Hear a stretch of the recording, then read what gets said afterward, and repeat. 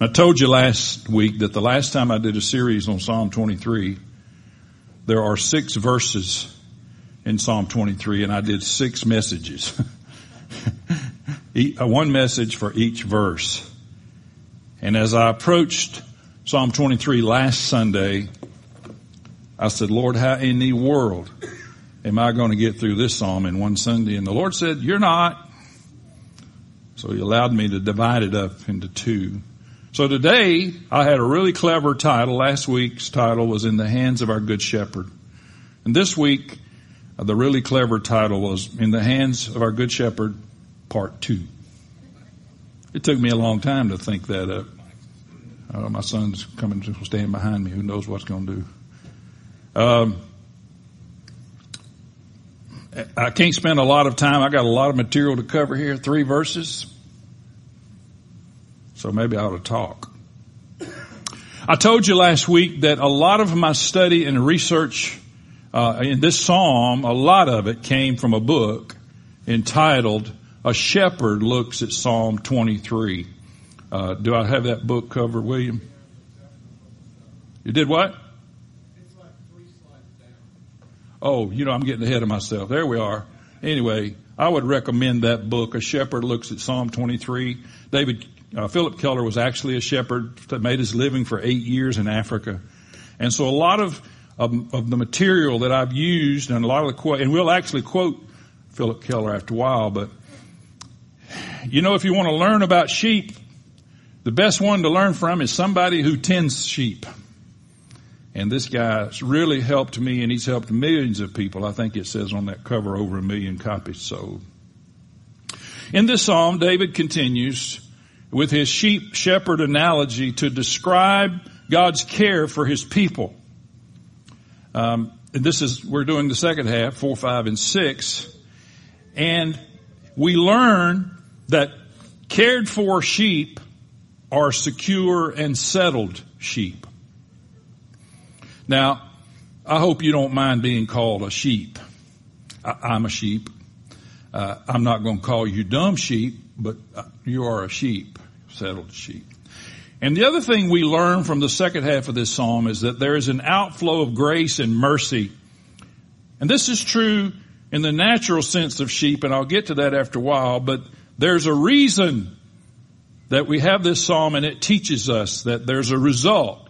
It's not just God taking care of us for the sake of taking care of us, and that would be enough, but there's a reason that he shepherds us as his sheep.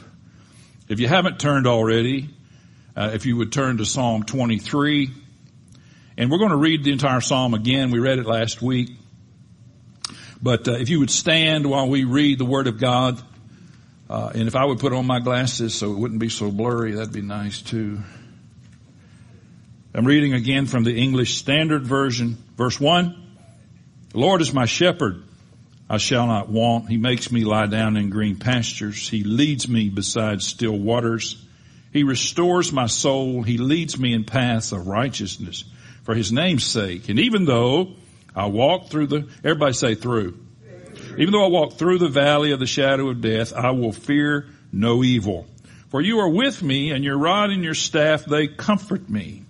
And you prepare a table before me in the presence of my enemies. You anoint my head with oil, my cup overflows. Surely goodness and mercy shall follow me all the days of my life, and I shall dwell in the house of the Lord forever. Lord Jesus, we pray that you would add your anointing and your understanding to the reading of your word. Your word that you inspired holy men of old to write down under the inspiration of your Holy Spirit, and that you would cause it to come alive to us, and that you would speak to each one of us today. And as I always pray, Lord God, that you would speak louder than I am today. I pray that you would anoint me to say what you want me to say and to not say what you don't want me to say. Thank you, Lord God. In the name of Jesus, I pray. Everybody said, you can be seated. I said last week that the entirety and the summation of this psalm is found in the first 5 words. The Lord is my shepherd. Everything in this psalm is rooted in that fertile soil, and it grows out of that. So while we're dealing with the last half of this psalm, it still is rooted in the soil of the Lord being our shepherd. And because of that, we have no lack. He begins this verse that we're beginning with today, with verse 4, with, even though I walk through the valley of the shadow of death. Another translation, and an accurate one, would be the valley of darkness. We're not just dealing with physical death when we talk about this valley, although that's obvious. We just sang about not letting death rule us. But the valley of darkness, and it teaches us that life, let me tell you something, saints, trials and challenges are a natural part of the Christian life. If you don't believe that, you were just born yesterday. Trials and challenges, everybody say natural. It's a natural part of the Christian life, and there's huge value in when we get challenged. There's huge value when we have trials in our lives. As a matter of fact, Peter writes this in his letter, "Dear friends, don't be surprised at the fiery trials you are going through, as if something strange were happening to you." You know what he's saying? It's natural. It's normal. Now, thank God we don't live perpetually in trials. Some of you say, "Oh, I have been." Well, there is light at the end of the tunnel. But we don't live that way, but we do have times in our life when we have trials and challenges. And I'm telling you the same thing Peter said. Don't think it's some odd thing happening to you. I'm the only one going through this. No. As a matter of fact, the next verse, Peter says instead, be very glad. James says, count it all joy when you encounter trials. Count it joy. What a weird thought. Well, we can either do that or not do that. And if we want to walk in victory, we need to consider. He says, even though I walk through. The key word here is the word through. We want to go around. We want to go under. We want to avoid. And sometimes in God's mercy, He will allow you to avoid certain situations. But the truth is, as your shepherd, He's going to lead you in places where you're going to face trials. In the natural world, a sheep, when you're leading the sheep up the mountain, going through ravines, gulches, and draws, that's the best way to get to the top. It's the gentlest of grades. If you're trying to get to the top, you wouldn't go over the top of the hill. You'd go through the valleys to get to the top. That's what a shepherd would do as he leads his sheep. And we can see that as disappointments, frustrations, discouragements, dilemmas, issues. Now we can either complain about those things. Sometimes we can do something about them. Most of the time we can't. Or we can allow God to do His work. When I find myself in challenging situations and in pressure, the Bible says through many tribulations you enter the kingdom of God. The word there for tribulations is the word pressure.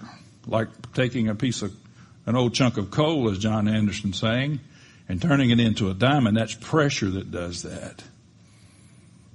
I say to God, go ahead and do what you need to do. Now, if you want to speed it up, that'd be good too. But do your work. Don't waste this time. Don't waste this moment.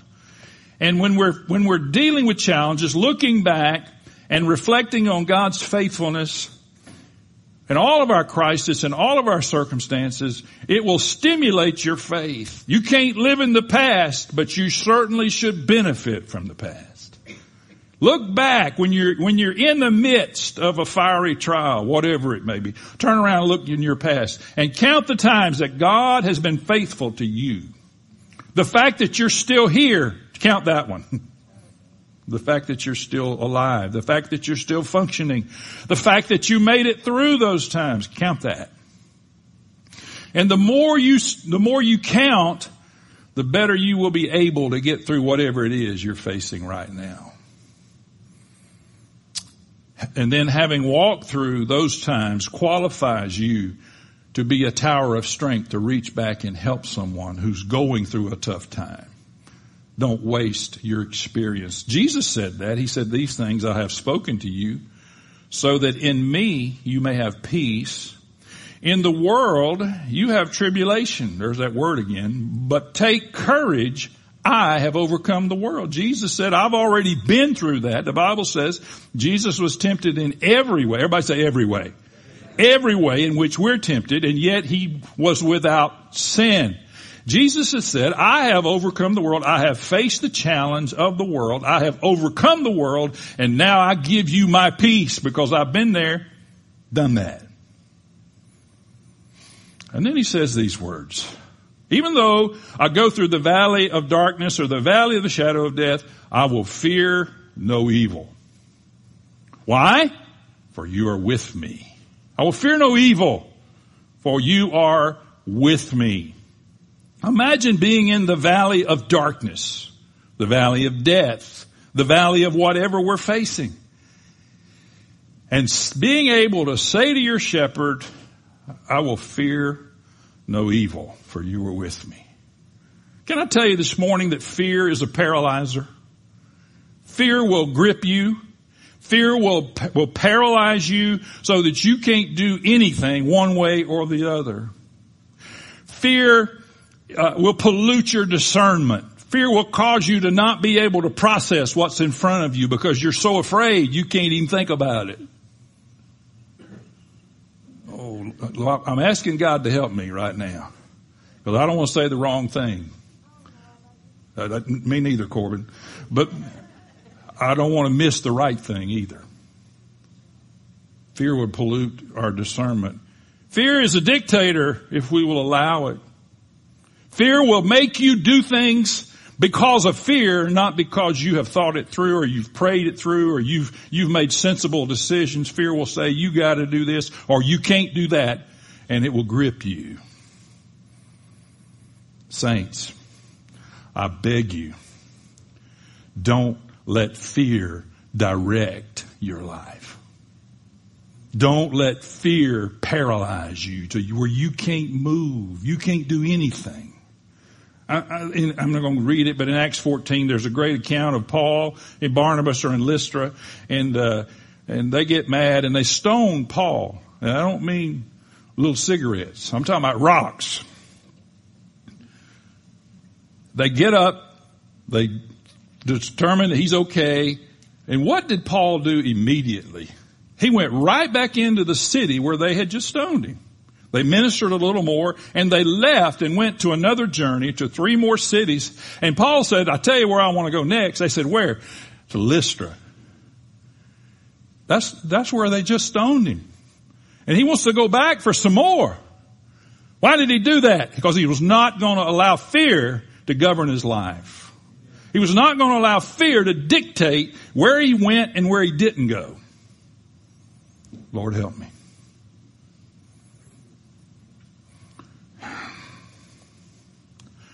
In 1948, C.S. Lewis wrote an essay dealing with the atomic bomb.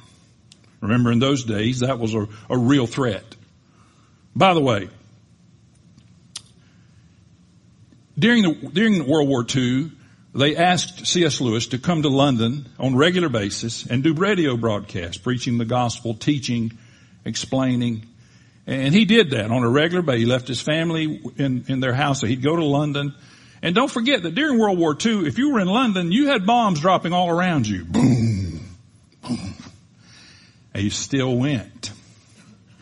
And by the way, those radio broadcasts were put into book form. And it's probably his most famous book entitled Mere Christianity. We have mere Christianity today because C.S. Lewis chose not to be governed by fear.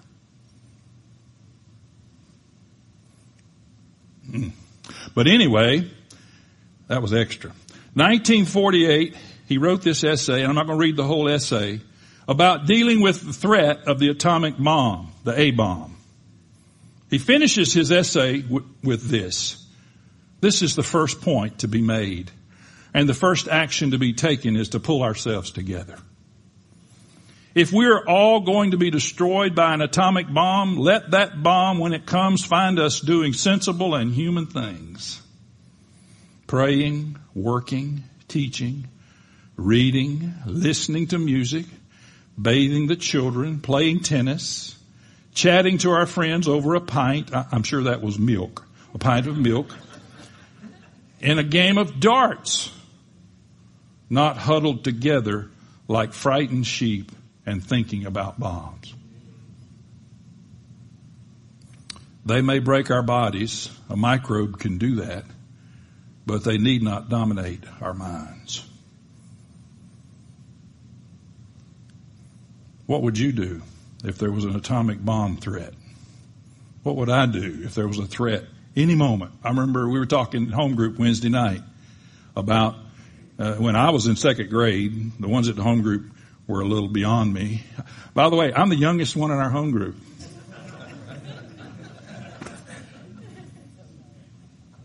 I rub that in every week. I think they're getting tired of hearing it. But in the second grade, we grew up in Panama City, Florida, and this was during the Bay of Pigs. And Kennedy had some decisions to be made, but every day we would take our desks and turn them around and get under them, because at any moment we thought the Cuban Missile Crisis would result in something landing near us. And looking back, I'm thinking, I'm sure that did a lot of good. Those are little thin metal desks, we were sitting underneath them. Like if they bombed us, like that would really help. But I remember thinking, I told the home group, the only thing that was on my mind during that was I didn't want to go home and my parents not be there. So I didn't know what was going on. Second grade, think about it. Looking back, we lived our lives. We kept living our lives. Except for that brief moment when we turned our desks around and crawled under them for a few minutes. Everything else was we lived our lives. Zach Williams recorded the song, "Fear, He is a Liar. He will take your breath, stop you in your steps. Fear, He is a liar. He will rob your rest. He will steal your happiness. He will so you should cast your fear in the fire and cause fear. He is a liar." I know I'm spending extra time here, and don't get nervous. I'm not going to spend that much time on the rest of the message. But if you get hungry, you can go ahead and go. But please make your decisions based on rationale. More than that, make your decisions based on your faith in God and God being your shepherd. And David said, even though I'm going through the valley of the shadow of death, I refuse to fear evil. I'm going to tell you something. I refuse to be governed by fear. I'm going to live my life. I'm not going to say what I said Wednesday night, but I'm going to live my life without fear. And I'm not going to worry about an atomic bomb falling on my head. Jesus said in the Great Commission, He said, you go make disciples and baptize them in the name of the Father and Son and the Holy Spirit. He said, behold, I am with you to the end of the age. And I'm sure if I'm a disciple or an apostle listening to that, I'm thinking, I sure need you. We're going to do what you just said for us to do. We're going to need you. And Jesus said, I'm with you. David said, I will fear no evil because you are with me. The day that Jesus, by His Spirit, departs from you, you have my permission to be fearful. Not that you need it. But as I understand it, that's not going to happen. He's going to be with you. I heard an evangelist years ago say, I don't want to get into stuff, but anyway, he said, those of you who go to the bars, and some of you would be out of work if you couldn't go to the bars, but he said, those who go to the bars, I want you to know that when you get to that door, Jesus stops right there. He doesn't go with you in the bar. And He'll be there waiting for you when you come back. And I told him afterwards, a little short, a dumpy evangelist from South Africa, his name was Ronnie Ontong. I told him numerous things. But anyway, I said, Ronnie, that's wrong. You're teaching false doctrine. If you think Jesus is going to leave you anywhere, it's not going to happen. Your rod and your staff, they comfort me. The rod is an extension of the owner's right arm, a symbol of his strength, of his power and his authority. The staff, the rod was used to keep the sheep in line. Now we always hear about that all that used for was to beat them. You know, Jesus told Peter, he said, if you love me, feed my sheep. That's what he said. Need to read that the right way.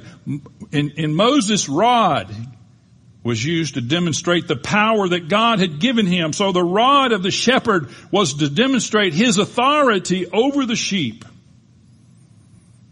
And because of that, the rod speaks of God's word. God's word is what he uses to direct us. It's his authority. It speaks of God's word because God's word is an extension of himself. You've heard me say numerous times, never separate God from his word. Never. It is the Spirit of the living God using the living word that convicts our conscience of right conduct. The rod is representative of God giving us his word. The staff is symbolic of the Spirit of God because he said you will guide them. He uses his staff to draw the sheep together. He uses the staff to give direction and to guide the sheep. Jesus has told us that the Spirit would be sent to guide us and lead us into all truth. The Holy Spirit has come to be our director. The Holy Spirit has come to lay out a path for us and to lead us in the direction we should go.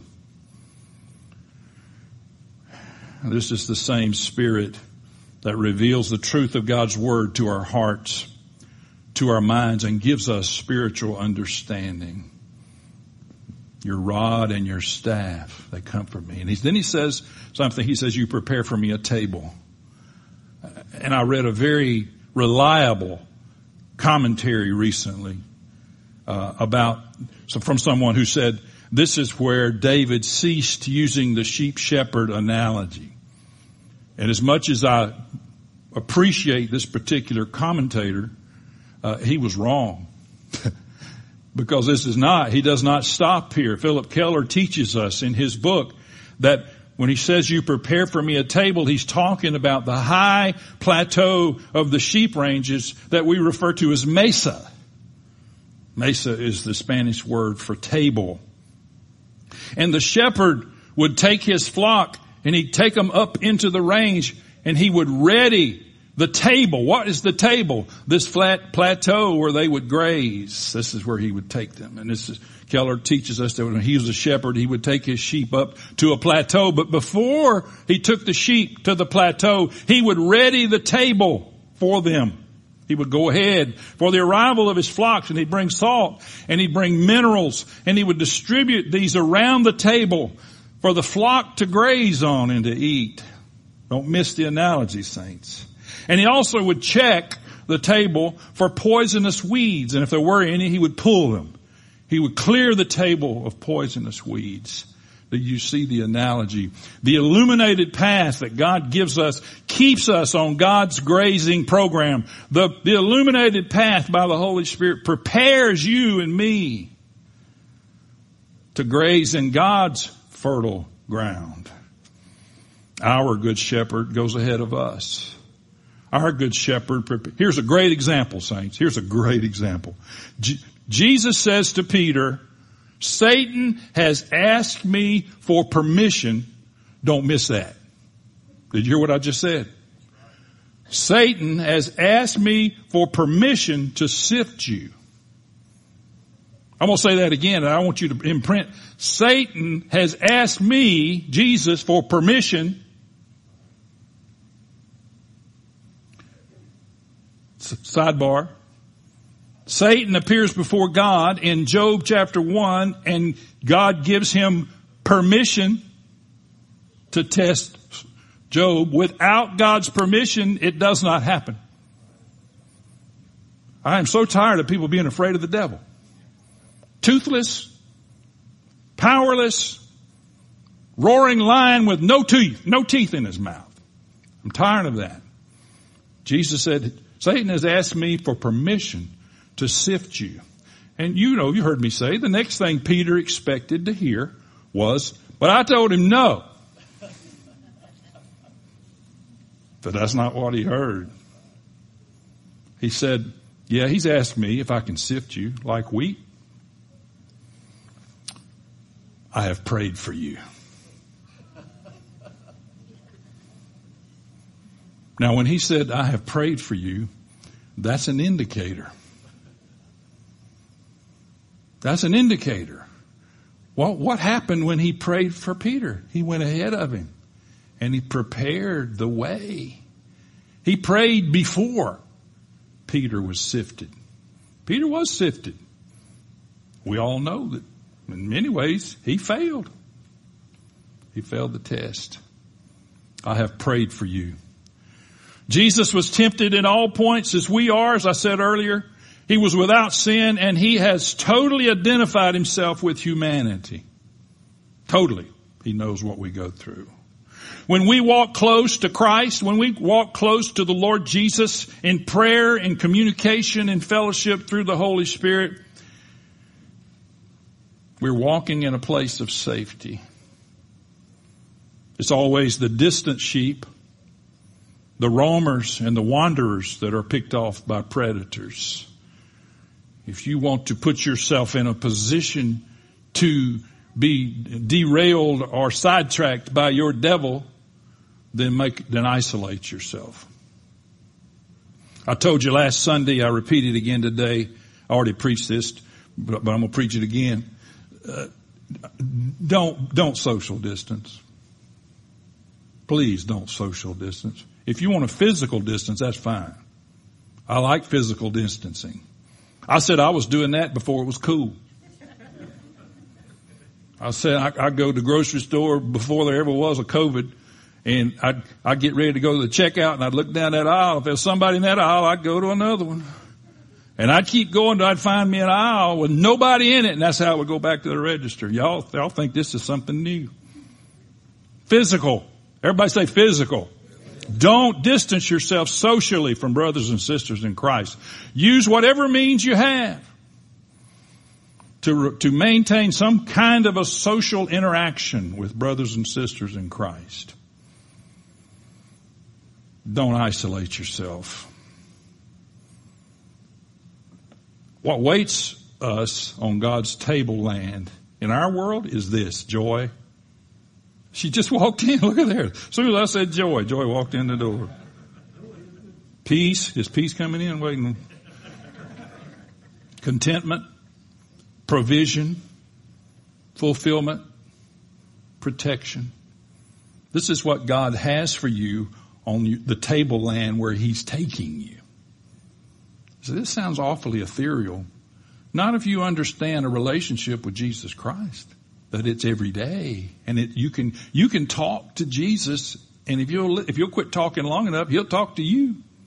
That still small voice, and sometimes a brickbat, but He'll talk to you.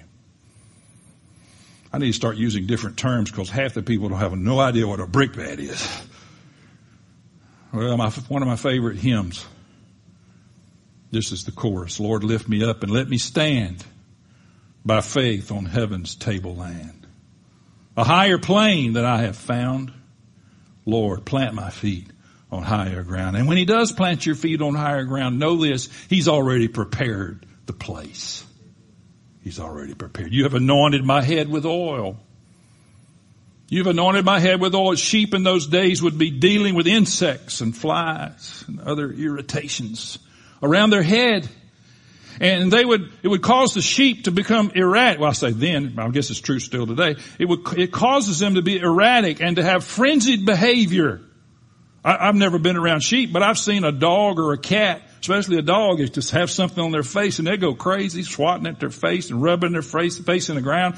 And I can imagine that a sheep is dumb, not you, but real sheep, dealing with the insects and the flies. And so the shepherd would mix up a concoction of linseed oil and sulfur and tar and put it on the nose and on the head of the sheep. Linseed oil, sulfur, and tar. I'm sure that smelled good. And there was an immediate change of behavior once that oil was applied. Immediately, once they put that oil on the head of the sheep, they calmed down. Gone is the frenzy. Gone is the irritability, and gone is the restlessness once he treated them with the oil concoction. You know how that relates to us. Sometimes in our world, it's the small, petty annoyances that ruin our day. Sometimes it's the little bitty ticky-tack things that get under our skin, let's say, and irritate us. And we need a continuous anointing of God's Holy Spirit to soothe the ever-present aggravations and issues. We need to constantly be fellowshipping with the Father. We need to constantly be fellowshipping with the Son. We need to constantly be fellowshipping with the Holy Spirit so that we can receive that anointing oil on our heads. Why is your head so important? My goodness, why is the helmet of salvation so important? Because it begins with the mind. That's why Romans 12 talks about renewing the mind. It's an important thing. Sheep would often butt heads and fight by rubbing, and they would cause scabs and sores to develop on their heads, and this oil would treat that as well. Now here's the analogy. I don't like carrying analogies too far, but here it is. Getting our heads together with the wrong people will eventually corrupt our thinking and therefore our actions. There is such a thing as stinking thinking. Or if you're from the Deep South, stinking thinking. We don't like G's in this Deep South. I might have to invite a different crowd because y'all don't laugh nearly enough. I do have some 5-hour energy drinks in my office if anybody wants one. Paul writes this in Philippians, finally, brethren, whatever is true, whatever is honorable, whatever is right, whatever is pure, whatever is lovely, whatever is of good repute, if there is any excellence and anything worthy of praise, dwell or think on these things. It's important what we think on. And then David says, my cup overflows. A lot of commentators don't even know what to do with that. They just skip over it. And once again, I remind us that the Bible sheds a lot of light on the commentaries. My cup overflows. The blessing of the Good Shepherd overflows in my life. What does he mean by that? We're remembering that when the Bible was written, there were no chapters and there were no verses. They just wrote. So he says, my cup overflows because surely goodness and mercy will follow me all the days of my life. When I was a kid in the church and we'd sing a song with that line in it, I always wondered what surely goodness looked like. Think about it. Think about a kid. Surely goodness. It's like in the movie Airplane. Remember? He said, surely you don't think, well, stop calling me Shirley. I mean, surely goodness and mercy will follow me. So my cup overflows because of goodness and mercy. And we talk about goodness, we're not just talking about a goodness as a quality, rather it's goodness in action. It's goodness that expresses itself in deeds. Surely God's goodness follows me. And it catches you, by the way. And then we see the word mercy. I am not going to pronounce this right, but I'm going to give it the Bay County pronouncing Hesed. C-H-E-C-E-D.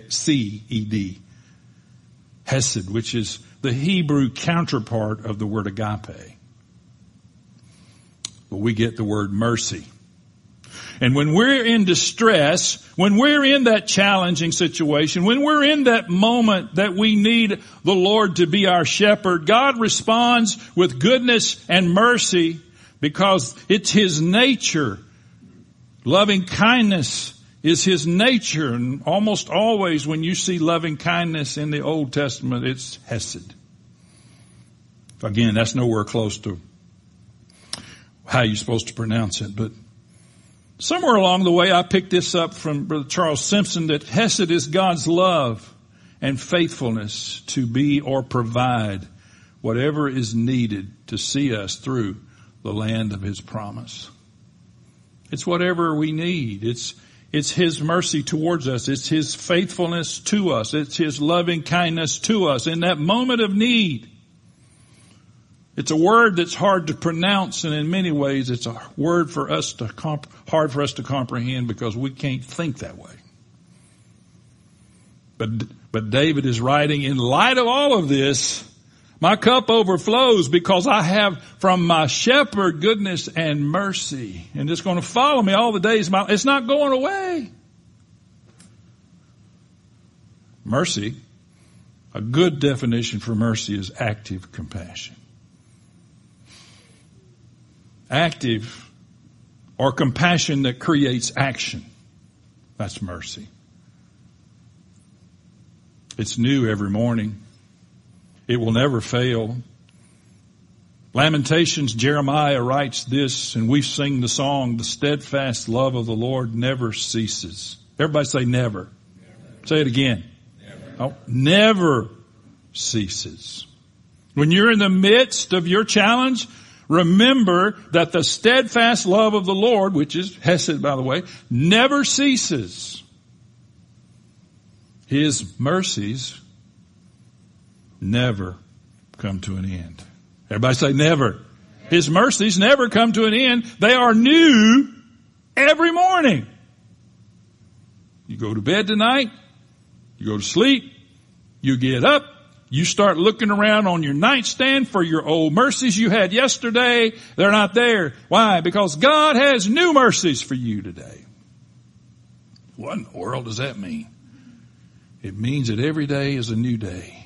Every day is an empowered day. Every day is a day bathed in God's mercies. What you had yesterday won't work today. But what you have today will work today. Now, if you're just religious, none of this means a thing to you. If you're just going through the motion, you don't know what I'm talking about.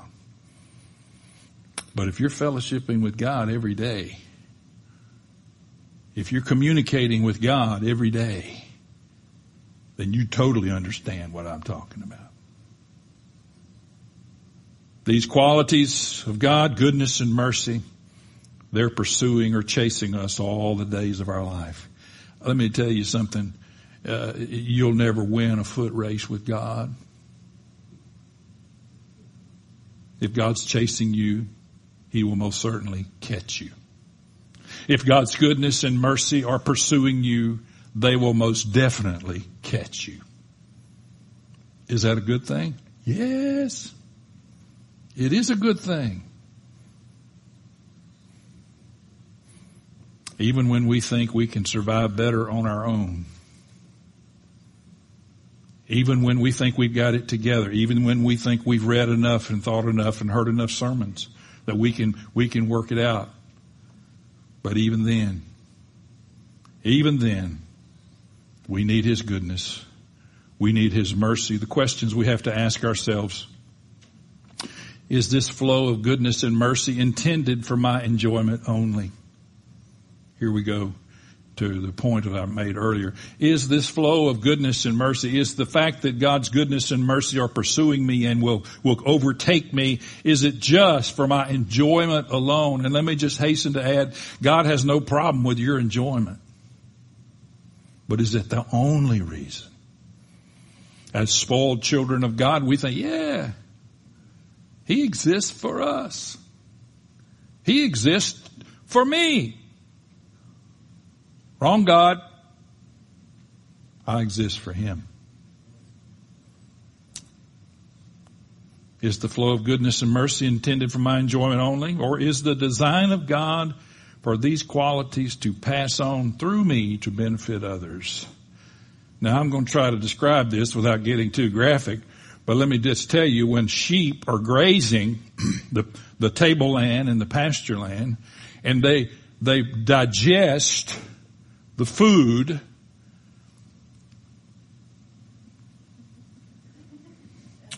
there's another part of this process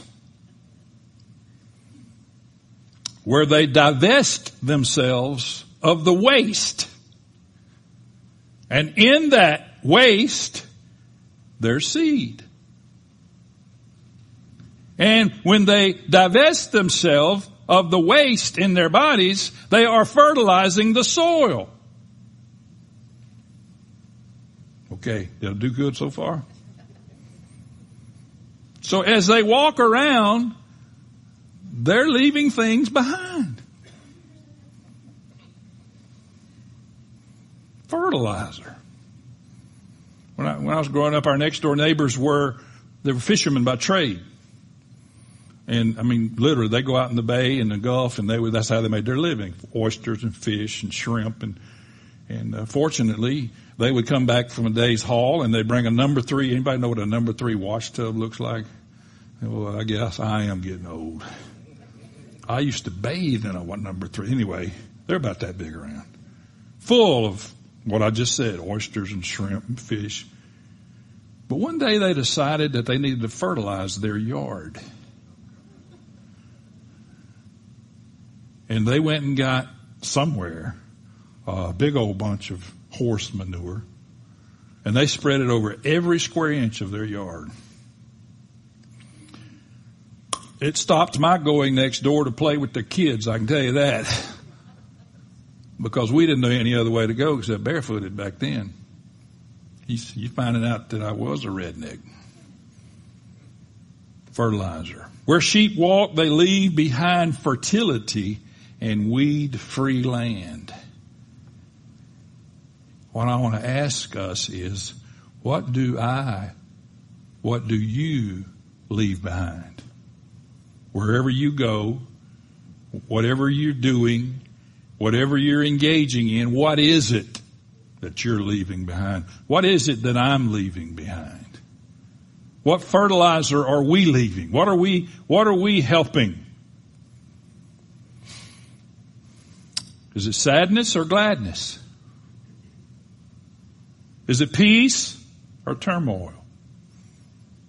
Here's one. Hang on. Is it forgiveness or bitterness? What are you leaving behind? Contentment? We dealt with that last week. Or conflict? Love or self-preservation? What are we leaving behind? What kind of sheep are we anyway? Philip Keller said the only real practical measure of my appreciation for the goodness and mercy of God to me is the extent to which I am in turn prepared to show goodness and mercy to others.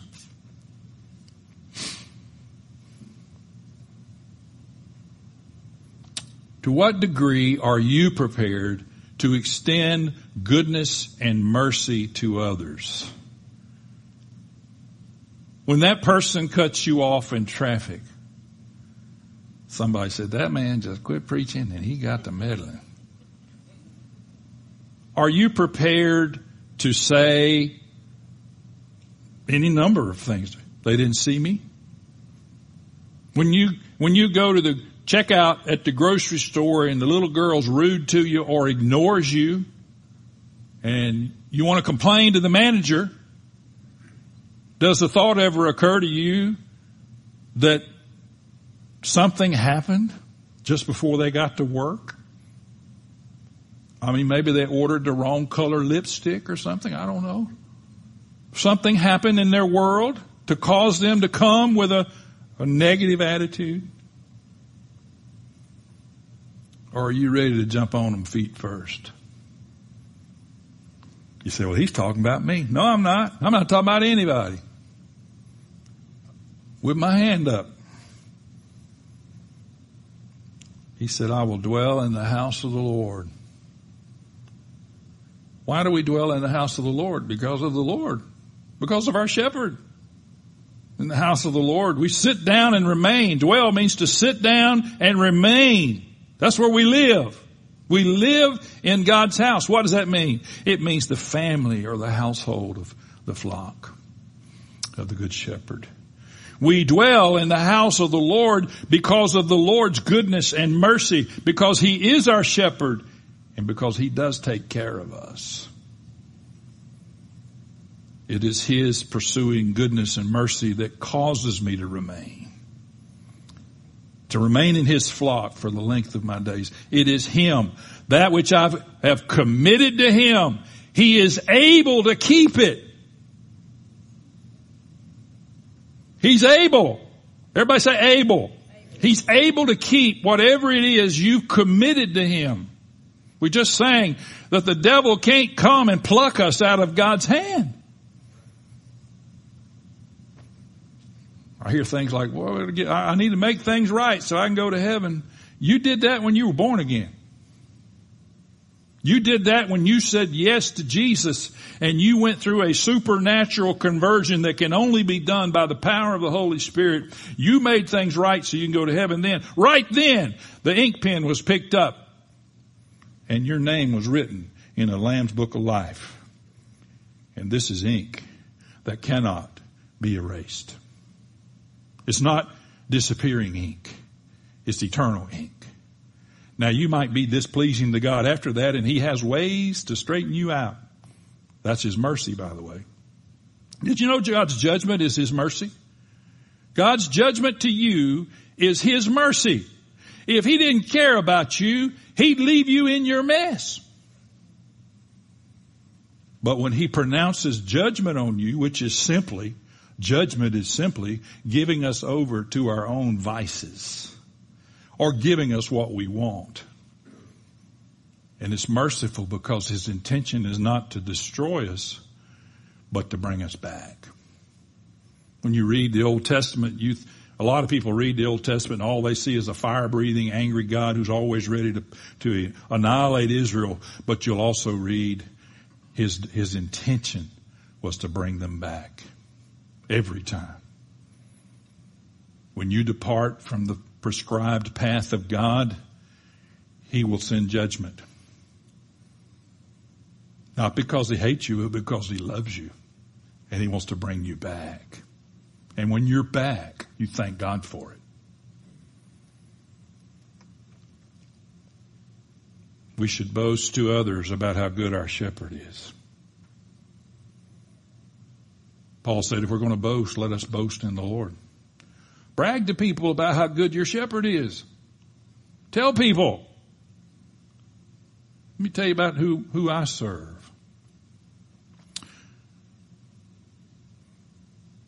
Our enemy, Satan, is an uncaring, ruthless shepherd of his flock.